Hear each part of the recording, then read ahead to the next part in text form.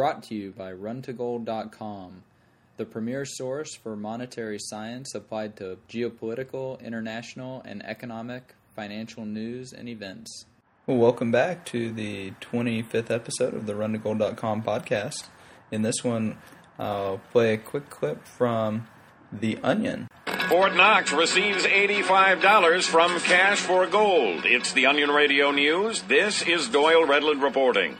White House officials publicly condemned Cash for Gold today in response to a check for only $85 received in exchange for the entire contents of Fort Knox. Treasury Secretary Tim Geithner told reporters he and the American people had expected considerably more from the company. To my way of thinking, $85 is an insult. I believe we could have pawned the Liberty Bell for more than that. Government officials fear they may have made a bigger mistake by working with the company's sister corporation, Cash for Plutonium. Doyle Redland for The Onion Radio News. The Onion. So, while it is funny satire, it actually hits on a couple very poignant issues. First, a lot of commentators are saying that the gold mania is beginning to grip Wall Street, especially with these Cash for Gold commercials on MSNBC or the other news shows. Well, what's really funny about that is that the commercials are inviting the American public to sell gold, not to buy gold. And so I don't think that that's really part of the mania when you're trying to get people to sell their gold. The other part that's, and I actually mentioned that at the Cambridge House Investment Conference in Phoenix, because we had, about 1,000 people there. It's a small conference because it's only the second one that's been done in Phoenix, and pretty much no advertising was done except through the newsletter writers like myself. But I told everyone, man, we've just had a year where people have lost a ton in their retirements, and the only real asset that's retained any of its purchasing power is gold, and nobody's here. That's perhaps one of the most bullish aspects of the market right now. So just the fact that not very many people have moved into the physical gold bullion to hold part of their cash balances, that's quite an amazing thing. I also mentioned in one of the articles that I'd bought 3 of those Austrian Philharmonics, so that was $60. Well, if every American bought 3 ounces of silver, that'd be about 1 billion ounces, which would be about 10% of the above-ground stockpile, give or take a little bit. And so, just moving some of one's cash balances into the physical metals, imagine if that were done on a large scale, which is where I think that this is going, because as these fiat currency illusions evaporate, then gold and silver, especially through mediums like gold money, will retain their position as the most powerful currencies in the world, especially for use in ordinary daily transactions. And we're talking about just moving $60 of cash balances would take out about 1 billion ounces of silver. And so imagine if people, I wonder what an average cash balance is for an American, but I bet it's a lot more than $60.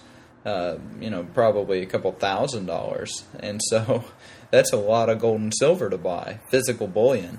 And The Onion raises another funny point is, at least the Treasury got $85 for the entire contents of Fort Knox. Even though they say they have 8,000 tons in there, no one really knows because it hasn't been audited. And Alan Greenspan, he testified before Congress that central banks stand ready to lease gold should the price rise. And so who knows how much gold is actually in Fort Knox?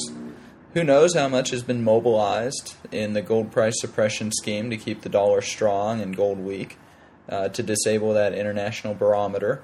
Who knows what the U.S. government still has? And that's the great thing about gold, is that you actually have to deliver the physical metal to get value for it, unless you can find someone stupid enough to take a paper instrument like GLD or a futures contract or whatever.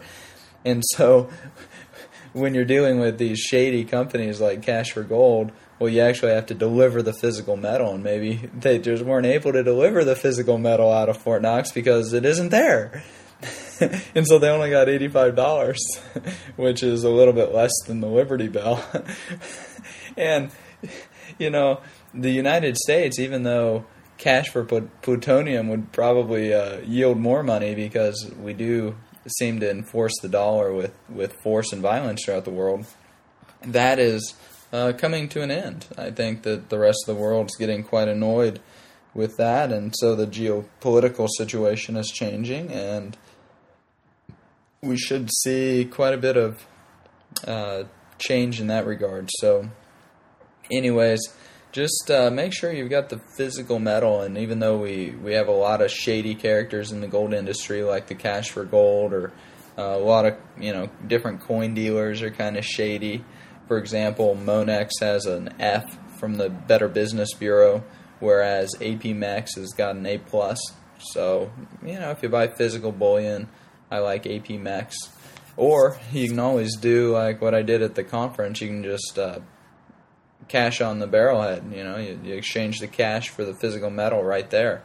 Then you don't really have any of these problems dealing with shady characters. So anyways, make sure you got some physical golden bullion, and it is interesting to see gold move over $1,000 an ounce, and for some reason silver is just sitting there at 13. So last year, when gold was over $1,000 an ounce, it was about $20 an ounce for silver, if not a little bit more. So there appears to be a little bit of upside with silver. Anyways, that will end the 25th episode of the RunToGold.com podcast. Make sure that you've got the real physical bullion and not some paper substitute like an ETF or a promise from the U.S. government, because they don't seem to have the physical metal, or at least they're running out of it. You've been listening to the RunToGold.com podcast, the premier source for applied monetary science on the web.